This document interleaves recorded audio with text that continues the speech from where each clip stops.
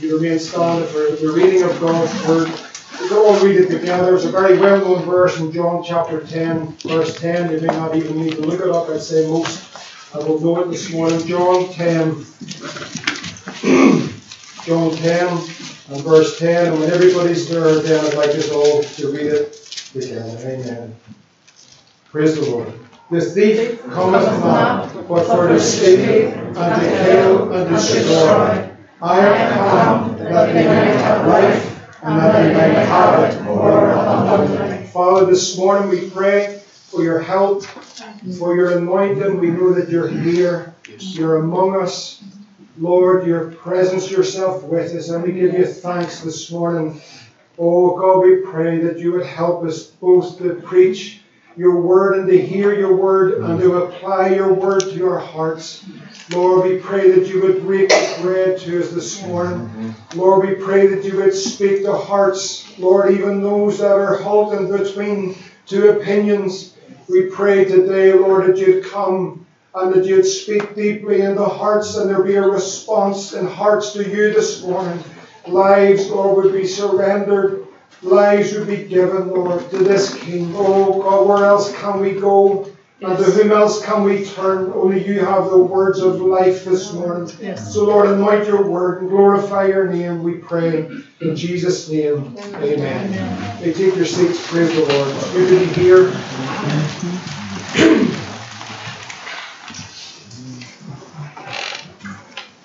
I just want us to, for a few moments, the Lord has just, over the past number of weeks, has just been leading me in a particular area and showing me some things. I know it's come by way of revelation rather than just through effort or study, but just the Lord has been bringing things out, and they're relevant to the day in which we're in. And you know that. I believe we're in a place where people know that Christ is coming, and he's coming very soon.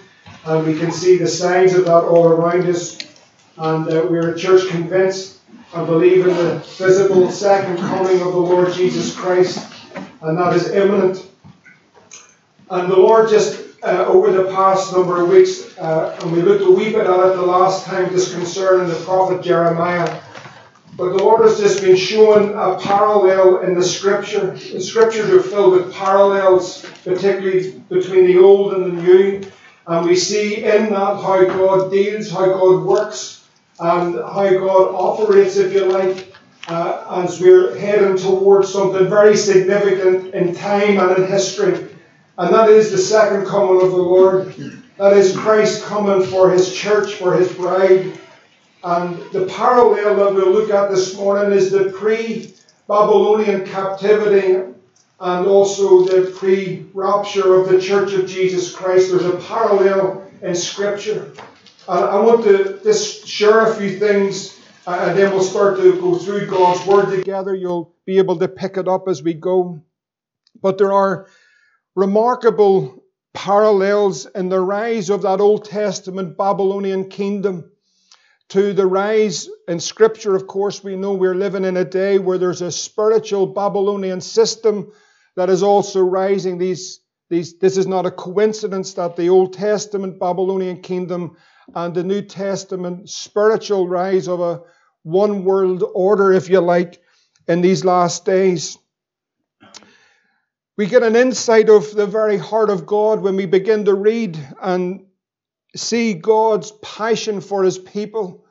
When we begin to see how God, through his prophets, begins, as they are anointed and filled with the Holy Ghost, they are impregnated with God's word, with God's heart, and they begin to proclaim and come amongst the people of God and begin to share the very heart of God, that God's heart is for his people, that God desires to be with his people, that he desires for his people to be with him. And the prophets would come. When we looked at Jeremiah the last time, and we'll look at him again. But here's a man that's impregnated with God's purpose and God's word, and he begins to cry into the hearts of Israel. Largely, we know Israel had backslidden at this time. They were really indifferent to the purposes of God. They never really thought that judgment could come. They were claiming their rights, as it were, by the temple of the Lord. And now Jeremiah's coming and other prophets like him. They have a message from the throne of God. And really, it wasn't just that they were preaching a message, but they were actually impregnated with God's heart. These men would weep, and they would call out for men to turn to God, for people and young people and older people to no longer live in a place, in a backslidden or in a different place, or a coldness or just religious activity. But these men would come and they would be so full of God, and they would feel what God was feeling. They weren't just preaching good messages, and they just weren't preaching a three-pointer, as we would say, but they came burdened with the Lord. They came burdened with His heart, because there was a judgment that was coming. There was an end that was coming to that time. And so these men would come, and God would begin to speak to the people. We read it often, and we see that largely people didn't really respond. There was just a nothingness. They were rejected. They were men that were put in prison. They were put in dungeons. They were mocked at. They were laughed at, and so forth. And yet God would still be faithful in that witness. And God will be faithful in His witness right to the point that Christ comes. There is a voice that cries across the nations of the world. If you are tuned to it, and I believe many are, that there is a cry from God for His people to come close. There's a cry from the heart of God to leave the things and the things that would hinder us, and the things of the world that leave us empty and dry. And they would cry, the prophet would cry, is there any other God, any other people in this earth that serve their gods, that they've forsaken their God? And he said, but you have forsaken me, the fount of living waters. You have hewn out cisterns for yourself. They cannot hold water. And he's crying, would you come back to that which is the fountain of life? Come back to where you find life. Come back to where there's truth, where there's reality, where there's joy unspeakable and full of glory. Come back to me. That's God. That's Christ. And often as he would cry in the streets, if you get to Jeremiah chapter 5, it talks about Jeremiah. He's running to and fro in the streets, and he's searching out a man or a woman. He's looking for someone that's going to turn back to God. And yet often his search was futile. No one seemed really interested. And all the time in the background or the scene of this, if you look at it, and we're going to look at it for a moment, we see the rise of this Babylonian system. This kingdom was rising rapidly in that Old Testament. And the same as it was in the Old, it's the same as it is today.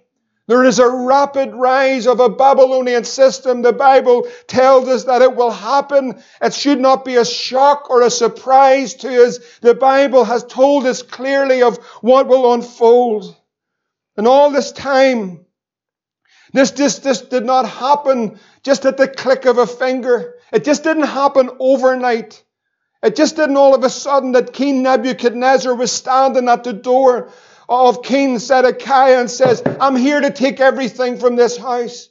This was over a period of time. This was over some generations that it was leading up to this point. And yet all the time God is faithful. God is pleading. God is calling. God is speaking. God is speaking today. God is speaking this morning. God is pleading this morning with hearts to respond to Him. As we see this rise, we begin to realize that this happened over a period of time.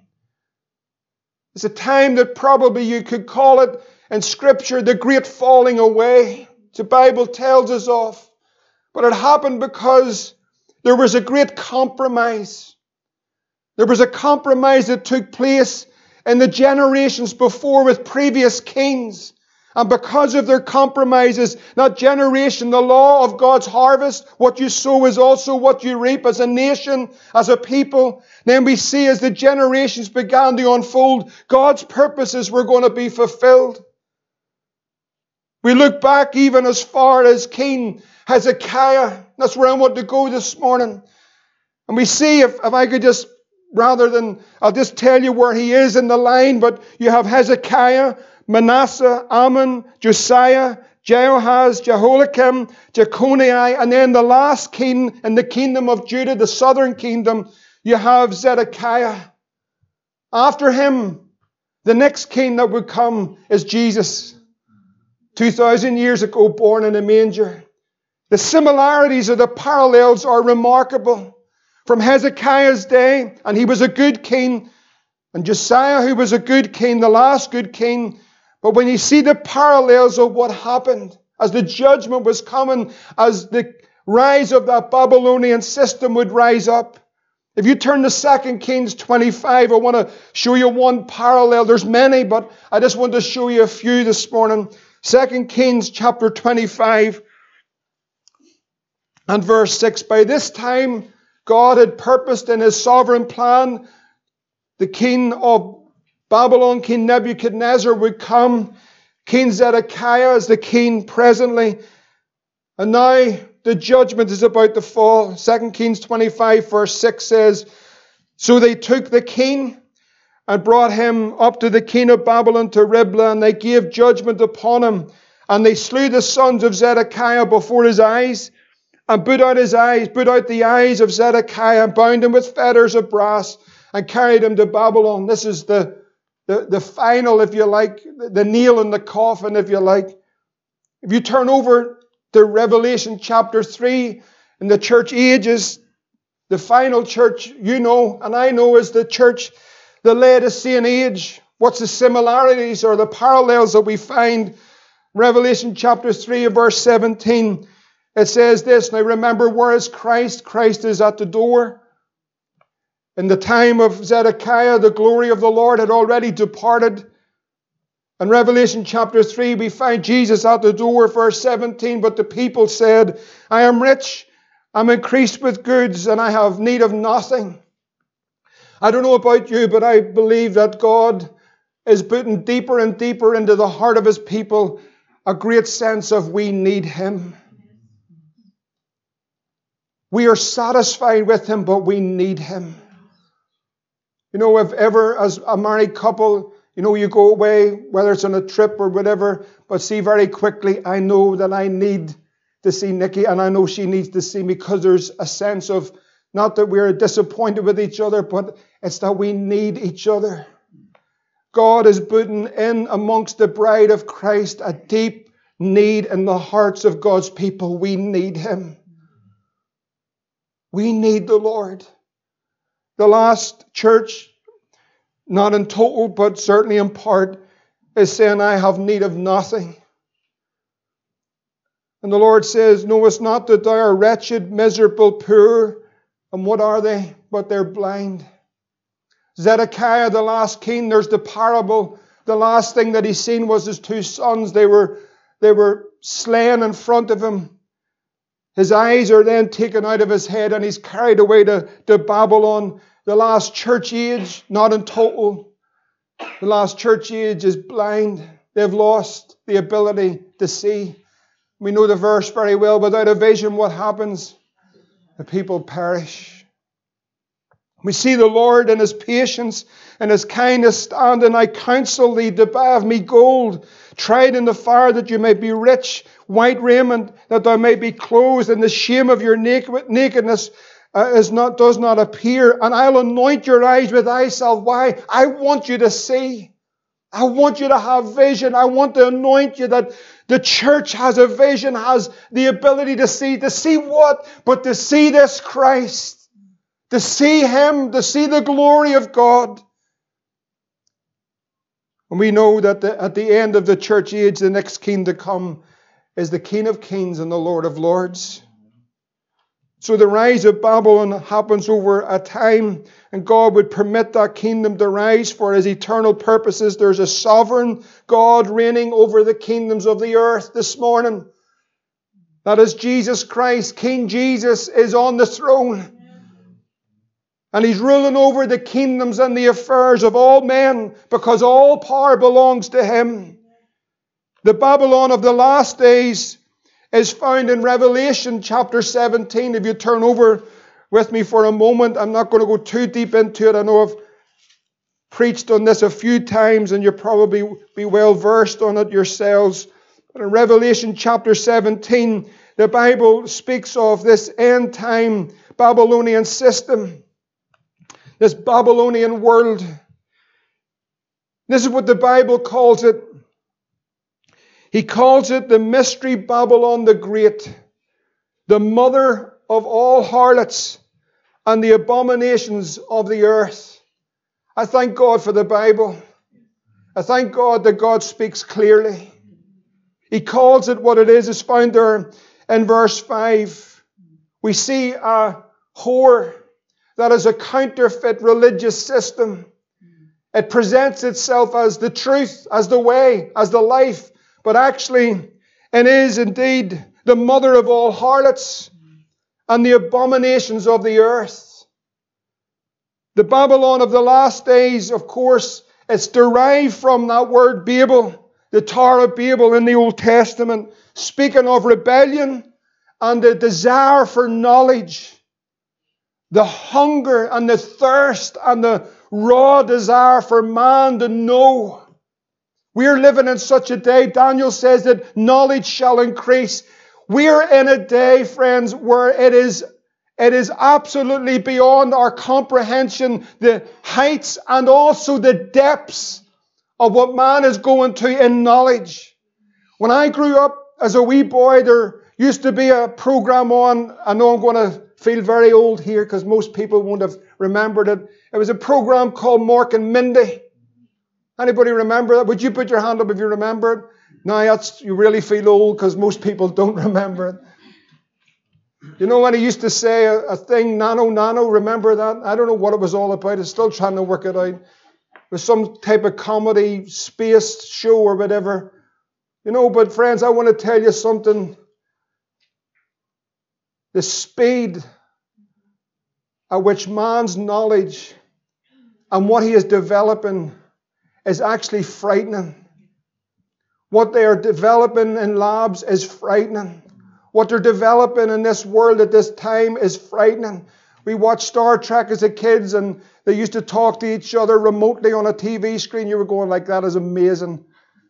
You know, and today, you know, we're Facebook on our FaceTiming or whatever. You can just zoom in on your watch and talk to. This is something we'd never thought would happen. And what yesterday's fantasy was through the media is today's reality. And if the Lord tarries, what is the fantasy? I don't know what it is today. The fantasies in computer games and what they're doing and what's coming out in Hollywood is tomorrow's reality. What that shows you is that there is an orchestrated, organized structure that is in control of that Babylonian system. Yesterday we laughed, or years ago we used to laugh at some of the famous comedians when they dressed up as women. But today you'll not laugh at a man dressed up as a woman. Yesterday we mocked and laughed in comedy shows at men who were slightly effeminate, and we watched their comedy shows and thought it was funny. But you'll not laugh today. What they put on our screens and what they put through our televisions, our radios and computer games today, friends, I want to tell you something becomes a reality tomorrow. What does that show me? It shows me that there is an orchestrated structure in place and it's part of a Babylonian system.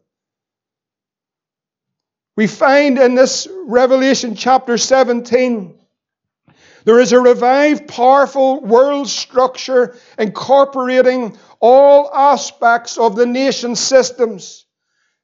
Commercial, technology, political, health, educational. That doesn't mean everybody in those areas are wicked or evil.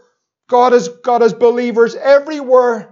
But the systems and the structures are completely under the control of a rise of this Babylonian system. You'll find it here in Revelation 17. You have the beast that comes out of the bottomless pit. You have the whore. And they rule over the people of the earth. And you have 10 kings without a kingdom. I'm not going to go deep into it this morning. But what happens is that these combine together. There's a religious system, there's a commercial system, and there are 10 kings without a kingdom. These are the elite power brokers of the earth. and they come together in unity for a short period of time at the end of the age. Now you might think that this is some way down the line, but I want to tell you this morning that this is right upon us. Actually, we're in it. And it's rising rapidly.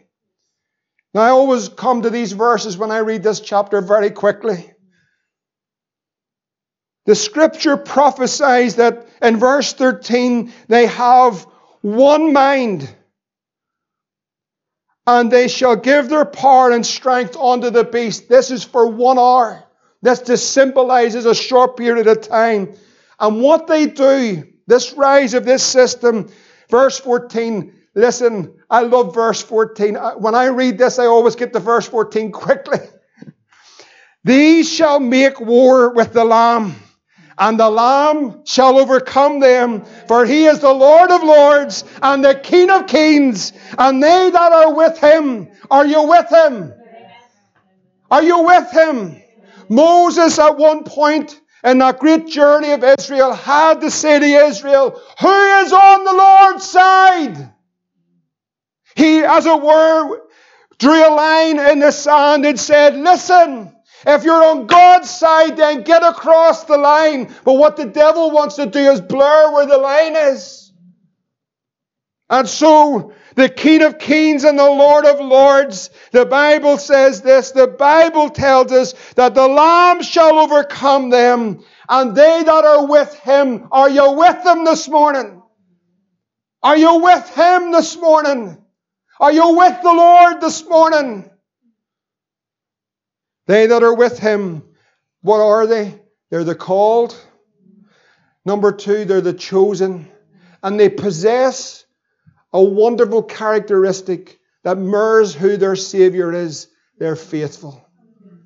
Faithfulness is a characteristic of God.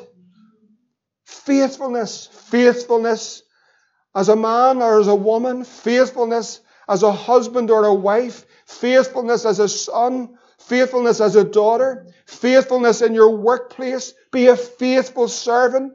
Be an honest servant. Whatever your hand finds to do, do it with all of your mind. And faithful to the house of God. That's a characteristic of a Christian. That's a characteristic of God.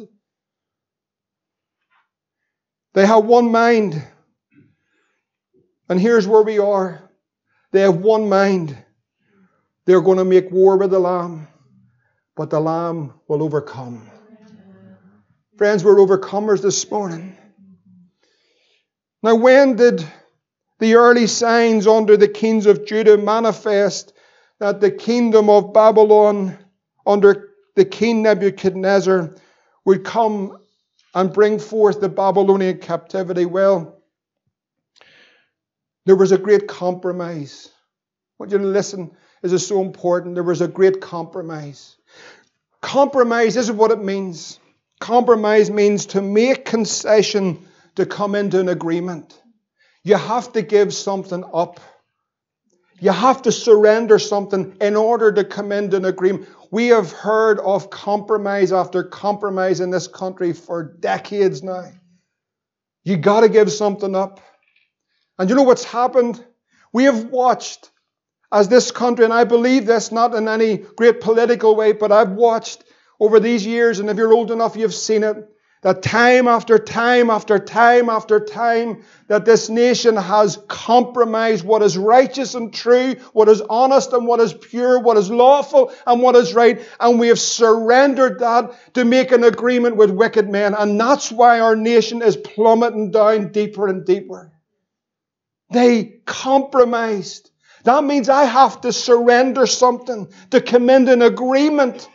And once I make that compromise, once I move away from the absolute authority of God's Word and God's truth, and once I myself then say, well, I will compromise an area of what my conviction is placed on God's Word, then I'm coming into agreement with something else. What is that? That's that Babylonian system. You know, I've heard it over the years, sadly, And it is such a sad thing that people have often come into the house of God, or young people, and I've heard it very regularly over my Christian experience, that some have come and said, you know, a lovely Christian man or a lovely Christian woman, and they've come and they said, I have met a wonderful man or a woman, but the only thing is they're not saved, but we're falling in love. So you're going to have to make a compromise from God's word, that we aren't to be unequally yoked. And what happens very quickly after that, time and time again, is that individual backslides. Why? Because they've surrendered something on the basis of God's word, and they've come into an agreement.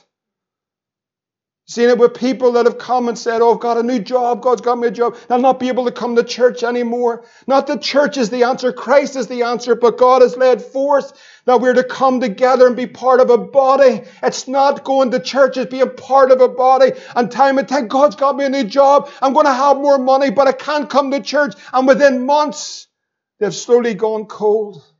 Why? Because they've compromised.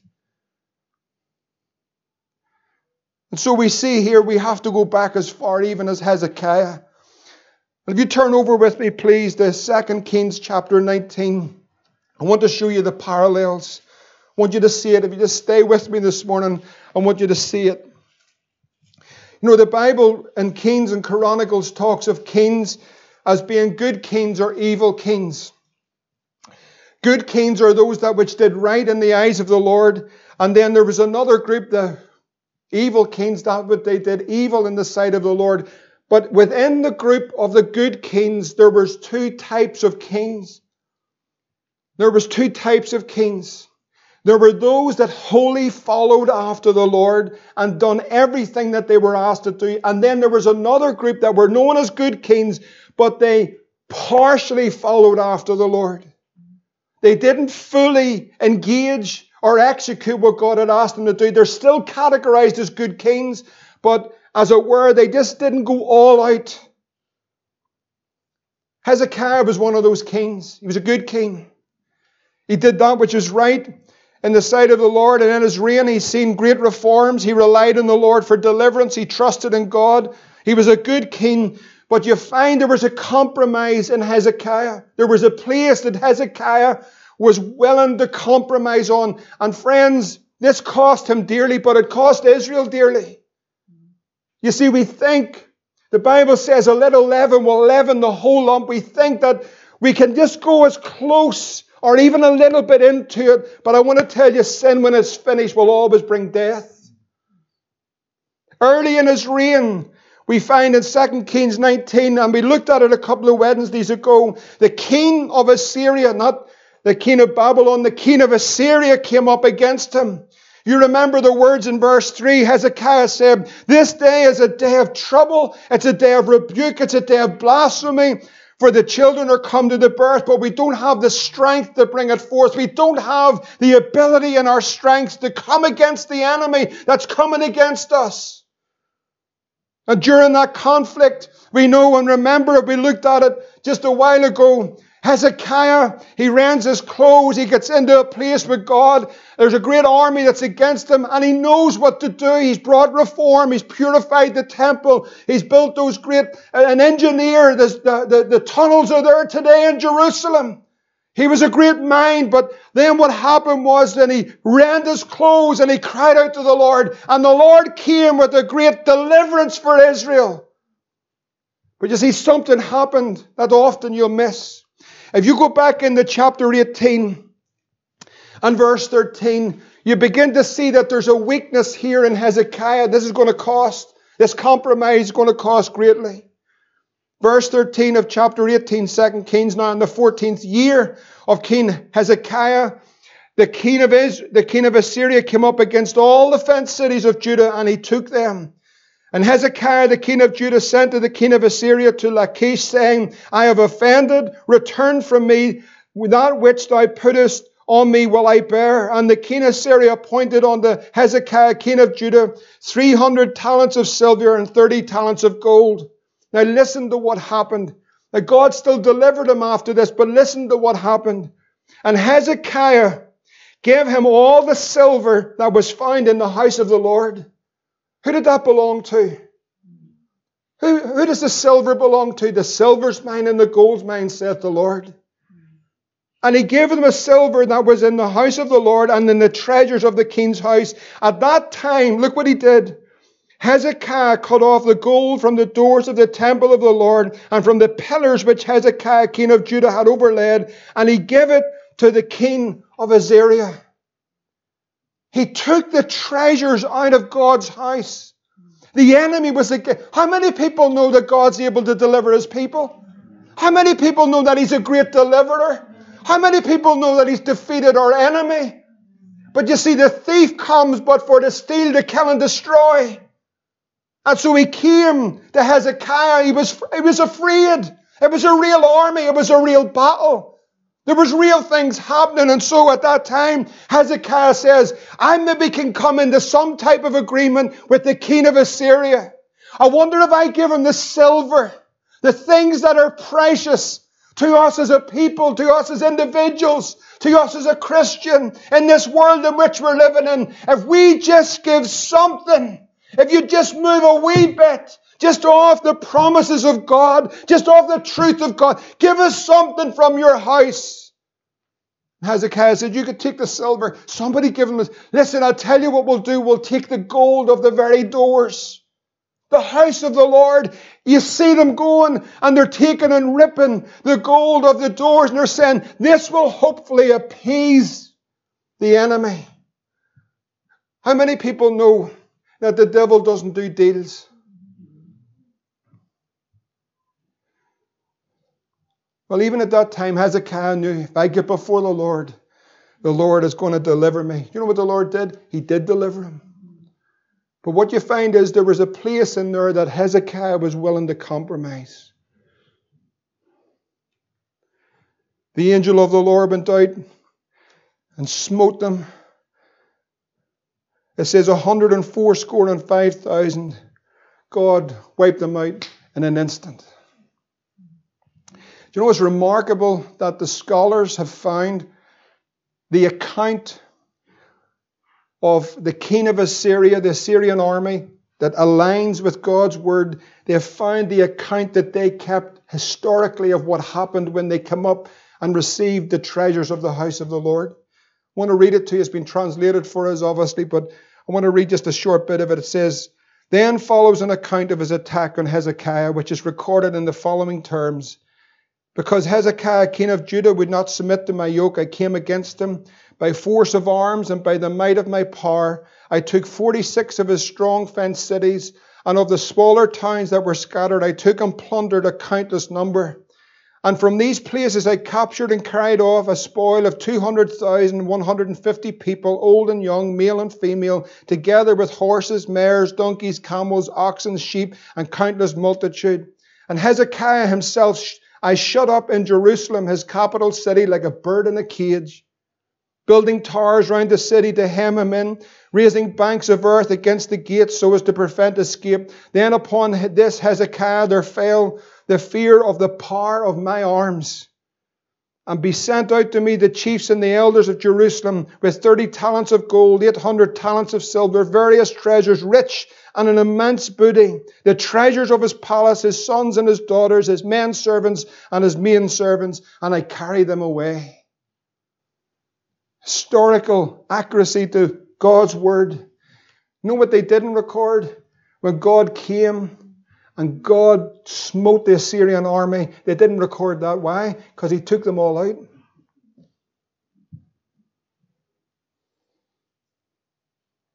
Would you look at the life of Hezekiah? You turn over into 2 Kings chapter 20. I want you to follow it if you could. We see a weakness. We see that he's willing to compromise. 2 Kings 20 and verse 1 says, in those days was Hezekiah sick unto death. You know, I just stopped at that and just pondered for a while.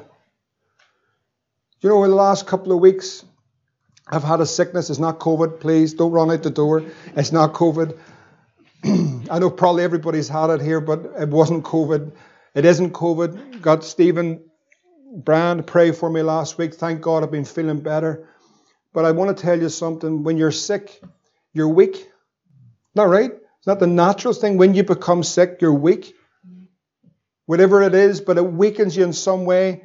It can weaken you in your mind. It can weaken your body. It can weaken you spiritually. It can weaken you. It just can sort of weigh you down. But anybody know what I'm talking about? Have you ever been sick? Praise the Lord. There's 3 who have been sick. Amen. But it can weaken you. Hezekiah is the king. He's taken sick. People get sick, friends. People do get sick. And he's sick unto death. And the prophet Isaiah, the son of Amos, came to him and said unto him, Thus saith the Lord, Set your house in order, for thou shalt die and not live. Then he turned his face to the wall, and he prayed unto the Lord, and he said, I beseech thee, O Lord, remember now I have walked before thee in truth and with a perfect heart, and have done that which is good in thy sight. And Hezekiah wept sore. You know, God hears us when we weep sore. It came to pass afore Isaiah was gone out into the middle court, and the word of the Lord came again unto him, said, Turn again, tell Hezekiah, the captain of my people, Thus saith the Lord, the God of David thy father, I have heard your prayer, I have seen your tears. Behold, I will heal thee, and on the 3rd day thou shalt go to the house of the Lord. Isn't the Lord good? Isn't he a wonderful healer? I want to ask you a question. How many times have you been in that place where your back's against the wall, you're weakened, where you're down, you know that there's an ailment upon your body, and you just feel so weak in yourself. God, you cry out to the Lord, you pray the prayer of faith, and God has come, and God healed you, and God raises you up. Has that happened? Has it happened? We've got miracles sitting amongst us, where God heard the cry of his people, and God comes and he brings a mighty healing. Do you know what the sad thing is? You know, I was thinking just of a couple of people over the last few years. You'll know them. You know, one Boxing night we got a call from a daughter crying on the phone, and Mummy's not going to make it.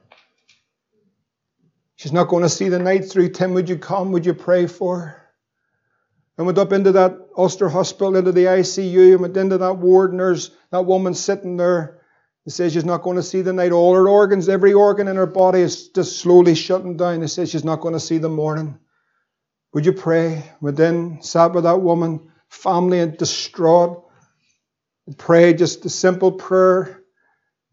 And the next day, she was sitting on the chair beside her bed. You remember? I remember I visited that woman afterwards, and the surgeon had walked into that room. Do you know the first words he said when he walked into the room? He says, miracle. That's a miracle. You know, I just want to say this, I sat with that woman. She says, Tim, God spoke to me. I haven't lived right. I haven't been right before God. I haven't been part of a body. I've been sitting in the house watching the God channel. God's convicted me of that. I shouldn't have been doing that. I should have been in church. I should have been in God's house. God's convicted me of my tithe. I haven't been bringing my tithe to God. I haven't been faithful in those things. And I'm going to put all those things right because God has healed me. I said, praise God. That's wonderful. Friends, it doesn't matter where she comes to this church or whatever church she goes to. But I know that woman never came again to the house of God. I was thinking of that young girl just a couple of years ago. Remember, God gave us a word here on Sunday morning through Andy Gray. A verse came. And I went down to that hospital with that word. And as a family are called in one after another, as that young girl's about to pass into eternity. And we go in and preach and just proclaim that verse over her wee life. And took that wee hand that was freezing cold. She wasn't going to see the day.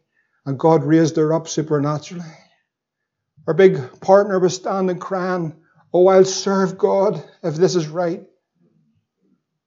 I thank God Stephen's here this morning because God healed him and he honours God by being faithful to God's house. We serve a great God. I can remember someone saying, I think it was Brother Clendenin, Hezekiah might regret that prayer that he made. I found that a profound thing. Remember, there's a weakness. Look at 2 Kings chapter 20 and verse 12. God has wonderfully healed him. 2 Kings chapter 20 verse 12. And then it says these words. And at that time, Baladan, the son of Baladan, king of Babylon, sent letters and a present to Hezekiah, for he had heard that he had been sick. I want to tell you, if you ever get a letter or a wee prezi, there's a place for it. The letter is for the fire and the prezi is for the bin. But you see, Hezekiah had a weakness. Verse 13 says, Hezekiah hearkened unto them. And what did he do? He showed them the precious things, the silver, the gold, the spices, the precious ointment, and all his house of armour, and all that was found in his treasures. There was nothing in his house, nor all his dominion, that Hezekiah did not show them.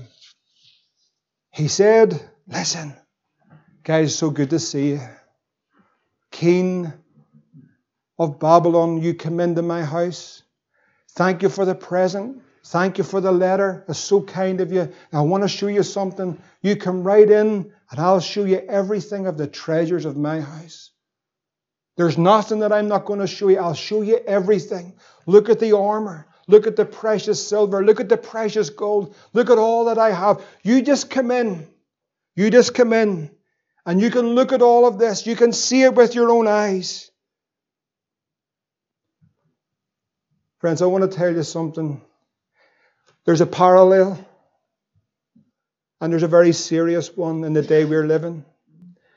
Because there's a great compromise. That is that we must give something up in order that we come into an agreement with this Babylonian world. I want to tell you something. I'm giving nothing up. You see, compromise has swept over us, but it didn't happen yesterday. See, Hezekiah, all those years ago, this is something like 15 years before, he says, there's no problem. We can compromise the gospel. We can compromise. We don't have to preach sin anymore. We don't have to preach the cross. We don't have to preach the blood anymore. We don't have to preach that there's a heaven and a hell. We don't have to do those things. We can modernize ourselves. We can give something up in order that we can come into agreement so the world will think well of us. And they'll think that we're all together in this. And so we can just slowly erode those things which were precious in the house of God, have slowly over the years been given over. We don't sing, we do, but we don't hear songs anymore about the blood. We don't hear about that there's a heaven to gain and a hell to shun. We don't hear anymore that there's a real God in heaven of His great love and His mercy, and He's worthy to be praised, and He's worthy this morning that we would give our lives for Him because we love Him. No. You can have some type of middle ground religious activity. You can just give God a nod on a Sunday morning. You can just go through the motions of religion. You can do all of that. But friends, I want to tell you something. There's a rise of a Babylonian system, and you need to know. You need to know this morning. Now we're in the warm-up. We haven't entered into the fullness of this. This isn't it. People are saying, is this it? This is not it. This is simply a warm-up for what is about to happen. And the orchestration and the strategy of it all is to just simply put in place. So there's a manifestation of the Antichrist which is upon us. They're moving rapidly already. The Catholic Church are already changing their doctrines in order to move together with the rest of the system. It's already happening. Our own health minister is saying the Catholic Council have already stated that it's safe, so everybody should take it. And I'm certainly not against vaccines. I've had vaccines, the travel and so forth. But friends, all I would say to you is this. Make sure you read up. Make sure you know what's being put into your body. Make sure you know. I challenge you to do it. You read it. You find out for yourself. And so he gave him the precious things of his house. Friends, what's precious to you? I'm coming to a close in a few moments. I want to ask you what's precious. What's precious to you? What things are precious? Come on, what things are precious to you? If you're sitting this morning, the first thing that comes to your mind is your car, then friends, something's wrong. If you're sitting here this morning, the first thing that comes to your mind is your house, then there's something wrong. Thank God for cars and houses. If you're thinking this morning, the money that you have in your bank account, that's precious to me. If you're thinking this morning that these are the things, the material things, they are the things that are precious to me, I'm going to tell you something. All of those things are for the fire. They're for the fire. And yet men create their own gods, their own idols. They worship their cars. They worship their homes. They worship the things that they can purchase with their own hands. And friends, all those things are the temporal things. And they're all for the fire. They're all going on the fire. They mean nothing. Depending on how we use them for the glory of God. Precious things. Hezekiah said to the enemy, come on in. You can take whatever you want from this house. You know what the enemy's going to do? What is he? The thief comes but for to steal and to kill and destroy. But Jesus said that I've come that you might have life and have it more abundantly. You see, I've got a choice in these days, and you have a choice. What are the precious things relating to the house of God? What's precious? What is precious? Can I tell you something? I want to start with the most important thing that's precious to me this morning. 1 Peter 1:18 says these words, for as much as ye know that ye were not redeemed with corruptible things as silver and gold from your vain conversation received by tradition from your fathers, but ye were redeemed with the precious blood of Christ. That's precious. I want to tell you, I thank God for the blood this morning. I thank God if it wasn't for the blood this morning, the man that you're looking at would already be dead and in hell itself. But the blood of Jesus Christ cleanses a sinner from all sin, and it still has the same power this morning. The devil hates the blood because there's healing in the blood. There's deliverance in the blood. There's victory in the blood. Thank God for the blood. It's precious. It's not ordinary blood. It's precious blood. Are you thankful for the blood this morning? I want to tell you these things will never grow old. That blood of Jesus Christ, I'm washed in that precious blood. My hope is built in nothing less than Jesus' blood and righteousness. I dare not trust the sweetest frame, but wholly lean on Jesus' name. There's precious things. Have you noticed how they've tried to remove the precious things from God's house? Have you seen it? Do you know that you're mocked? Honestly, listen to me, you're mocked for rejoicing in the blood. Do you know there's a lot of gospel preached today, but it's a bloodless gospel? It's not a gospel at all. Let me tell you something else that's precious. 2 Peter chapter 1 and verse 4. And this is what it says. Whereby are given unto us exceeding great and what? Precious promises. You have some precious. That's precious. Friends, I'm going to tell you something. £1 billion can't replace this. The precious, exceeding great and precious promises of God this morning. We've got the precious blood and we've exceeding great and precious promises. Are you standing on the promises? That ye might be partakers of a divine nature, having escaped the corruption that is in this world through lust. I tell you, are you thankful for the precious promises? Are you thankful for the precious blood? What is precious to you? Come on, I'm asking you to ask your own heart, are these things precious? Are these the things that mean the most? Are these the things that are your priorities? Why are the precious promises so important to us? Let me read a couple of verses if I could, and if you turn over to Psalm 91 and verse 5. Psalm 91 and verse 5. This is why these exceeding great and precious promises are important to the house of God this morning. Psalm 91 and verse 5. says this, thou shalt not be afraid for the terror by night, nor for the arrow that flieth by day, nor for the pestilence that walketh in darkness, nor for the destruction that wasteth at noonday. Verse 7, 1,000 shall fall at thy side, 10,000 at thy right hand, but it shall not come nigh thee. Only with thine eyes shalt thou behold and see the reward of the wicked, because thou hast made the Lord, which is your refuge, even the Most High, thy habitation. There shall be no evil befall thee, neither shall any plague come nigh thy dwelling. Are you thankful for the exceeding great and precious promises? Do you know what I'm thankful for? I know a lot of people got that COVID, some diagnosed, some not diagnosed, but probably all got the COVID. But you know what I'm thankful for? God brought us all through. You know, the cup isn't half full or half empty. The cup, as our sister prayed this morning, is full and running over. It's great promises, isn't there? There's another precious thing to the house of God.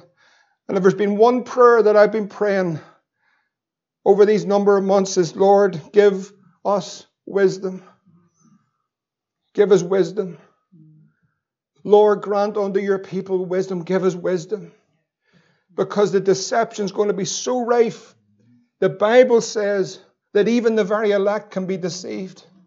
If the Bible says that, then friends, I want wisdom. I want to hear from God. Listen to what Proverbs, if you turn to it, 24 and 1 says. Now this is the wisdom that comes from the Holy Ghost, and this is precious. Proverbs chapter 24, and I've been praying this prayer that God would do this here. Proverbs 24 verse 1. Be not thou envious against evil men, neither desire to be with them. For their heart studieth destruction, and their lips talk of mischief. Through wisdom is a house builded, and by understanding it is established. And by knowledge shall the chambers be filled with all precious and pleasant riches. Do you know, I've been praying that God would fill the chambers of this house with the precious and pleasant riches and the knowledge of Jesus Christ. That the house of God, wherever it meets, is not the building. Wherever they gather in homes and buildings and community centres, whatever it may be. But see, that place, that house, that building would be a place where the knowledge and the chambers would be filled with all the precious and pleasant riches. What is that? I want to show you what it is in the New Testament. Ephesians chapter 1, if you turn over. Just a few minutes, I'm going to be closed. Ephesians 1 and 17. What is that wisdom and what is that knowledge?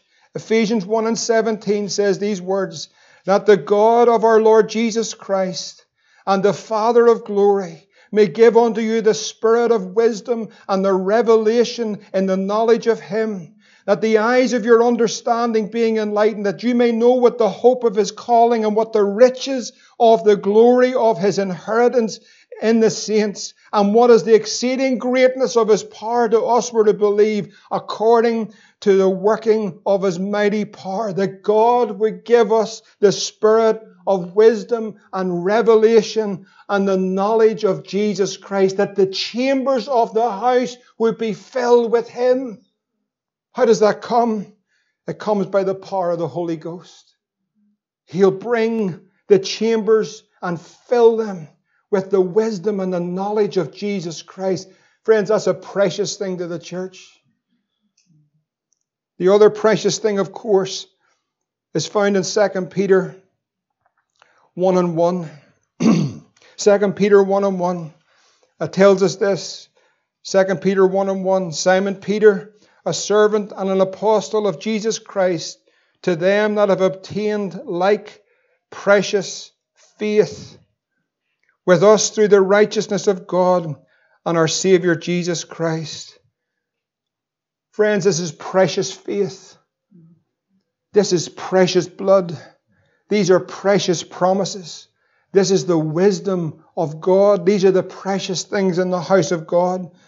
In 1 Peter 1 and 7, Peter says, the trial of your faith. And I know many of you are experiencing the trial of your faith. But this is what the Bible says about the trial of your faith. It's more precious than of gold that perisheth. Though it be tried with fire. Listen, friends, you're coming through. I want you to hear me. It says, it might be found unto praise and honor and glory at the appearing of the Lord Jesus Christ. We have some precious things. Hezekiah made a great compromise. A great compromise. Listen, a great compromise. Now I'm coming to a close this morning. But you say, what's that got to do with Babylon? This is 100 years before King Nebuchadnezzar came up. In 2 Kings 18 and verse 14, the prophet Isaiah comes to Hezekiah. Hezekiah had let the enemy into the house, and the word of the Lord comes. This is why, I believe it was Brother Clendenin said, he might have just been better going on home when he was sick the first time. Then came Isaiah the prophet unto King Hezekiah and said unto him, what said these men? From whence did they come? Hezekiah said, 2 Kings 18:14, they are come from a far country, even from Babylon. And he said, what have they seen in thine house? Hezekiah answered and said, all the things that are in mine house have they seen. There is nothing among my treasures that I have not showed them. And Isaiah said unto Hezekiah, hear the word of the Lord. Behold, the days come that all is in your house, and that which thy fathers have laid up in store unto this day shall be carried into Babylon. Nothing shall be left, saith the Lord. 90 years later, King Nebuchadnezzar is knocking on the door of King Zedekiah, and he's saying it's time to go. Who's in control of it all? There's a God on the throne. He's sovereign, and his purposes are being fulfilled. Nebuchadnezzar, king of Babylon, came against the city. His servants beseeched it. The prophets begin to cry out. They begin to plead with God's people. Turn back to God.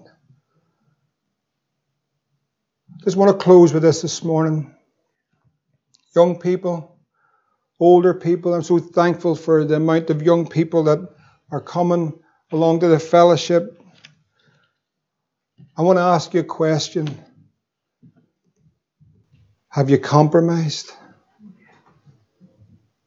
Have you compromised?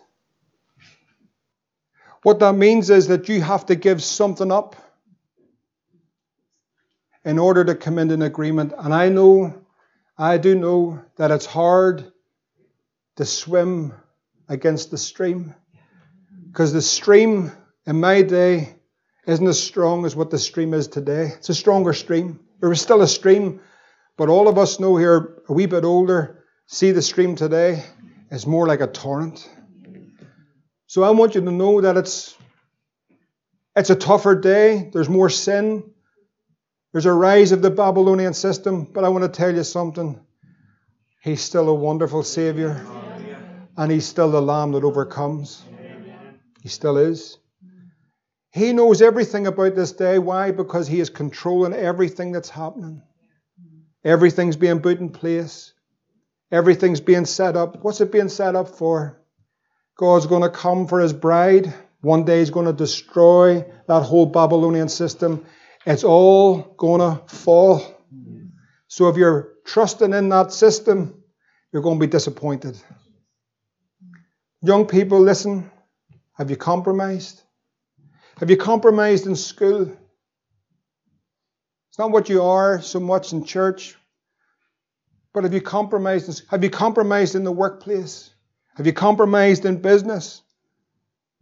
Have you compromised in your dealings? Have you compromised in the things that you watch you know you shouldn't watch? Have you compromised? This is not to condemn you, but have you compromised your life? Do you know how you know you've compromised? Do you know how you'll feel? You'll feel so smote and you feel so empty. And the enemy, who's your thief, will be coming and saying, I'm going to take everything from you. I'm going to take your peace. I'm going to take your joy. I'm going to take your purpose. I'm going to take the plan of God for your life. I'm going to destroy your home. I'm going to destroy you. You're better just get into the Word. Listen to me this morning. The thief's a liar. He's a liar. And he comes but for to steal and to kill and destroy. He's very good at what he does. He's not a good devil, but he's very good at what he does, and he's been doing it a long time. Let me ask you, have you lost some things? Have you let him into some places? Have you compromised your life in some way that this morning you're going, oh God, is there actually a way back out of all of this? I'm here to tell you there is a way back. I'm here to tell you that there's a God that still loves you. There's a God that wants fellowship with you. There's a God that wants your life. He's redeemed you with His own precious blood. He's given His life for you. He's a plan for you. He's a purpose for you. He wants you to know His joy and His peace. He wants you to know that flooding of your soul, that power of the Holy Ghost. He wants you to know this, the joy of sins forgiven, a peace in your mind, a peace in your heart, a purpose of God. He wants you to know it this morning. He's pleading with you. The thief comes but for to steal, to kill, and destroy. Jesus said, I've come that you might have life and have it more abundantly. But I feel the Lord, I want to tell you, He's still coming that you might have life and have it more abundantly. But I've let the Lord down 1,000,000 times. I want to tell you something about God's great forgiveness and the power of the blood. 1,000,001 times He's able to lift you up. Is there a great compromise? A great compromise. And the enemy keeps on pulling and pulling and pulling. I want to tell you something. When you search and seek the Lord with all of your heart, you're going to find Him. He wants your heart this morning. Has He got mine? Has He got yours? Oh God, may we be a people by your grace that stand and that we appreciate the precious things of God. There's no other life to live. We're in the last run. I know a lot of people think, well, maybe not, maybe another couple of 100 years. I want to tell you, friends, we're in the last run. There's a great cloud of witnesses. We're nearly home. It's going to be a glorious day, and it's going to be a glorious church. And He's coming for that bride.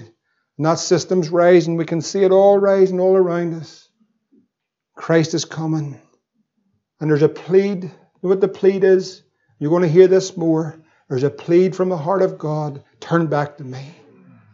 Prodigals, you get back to me.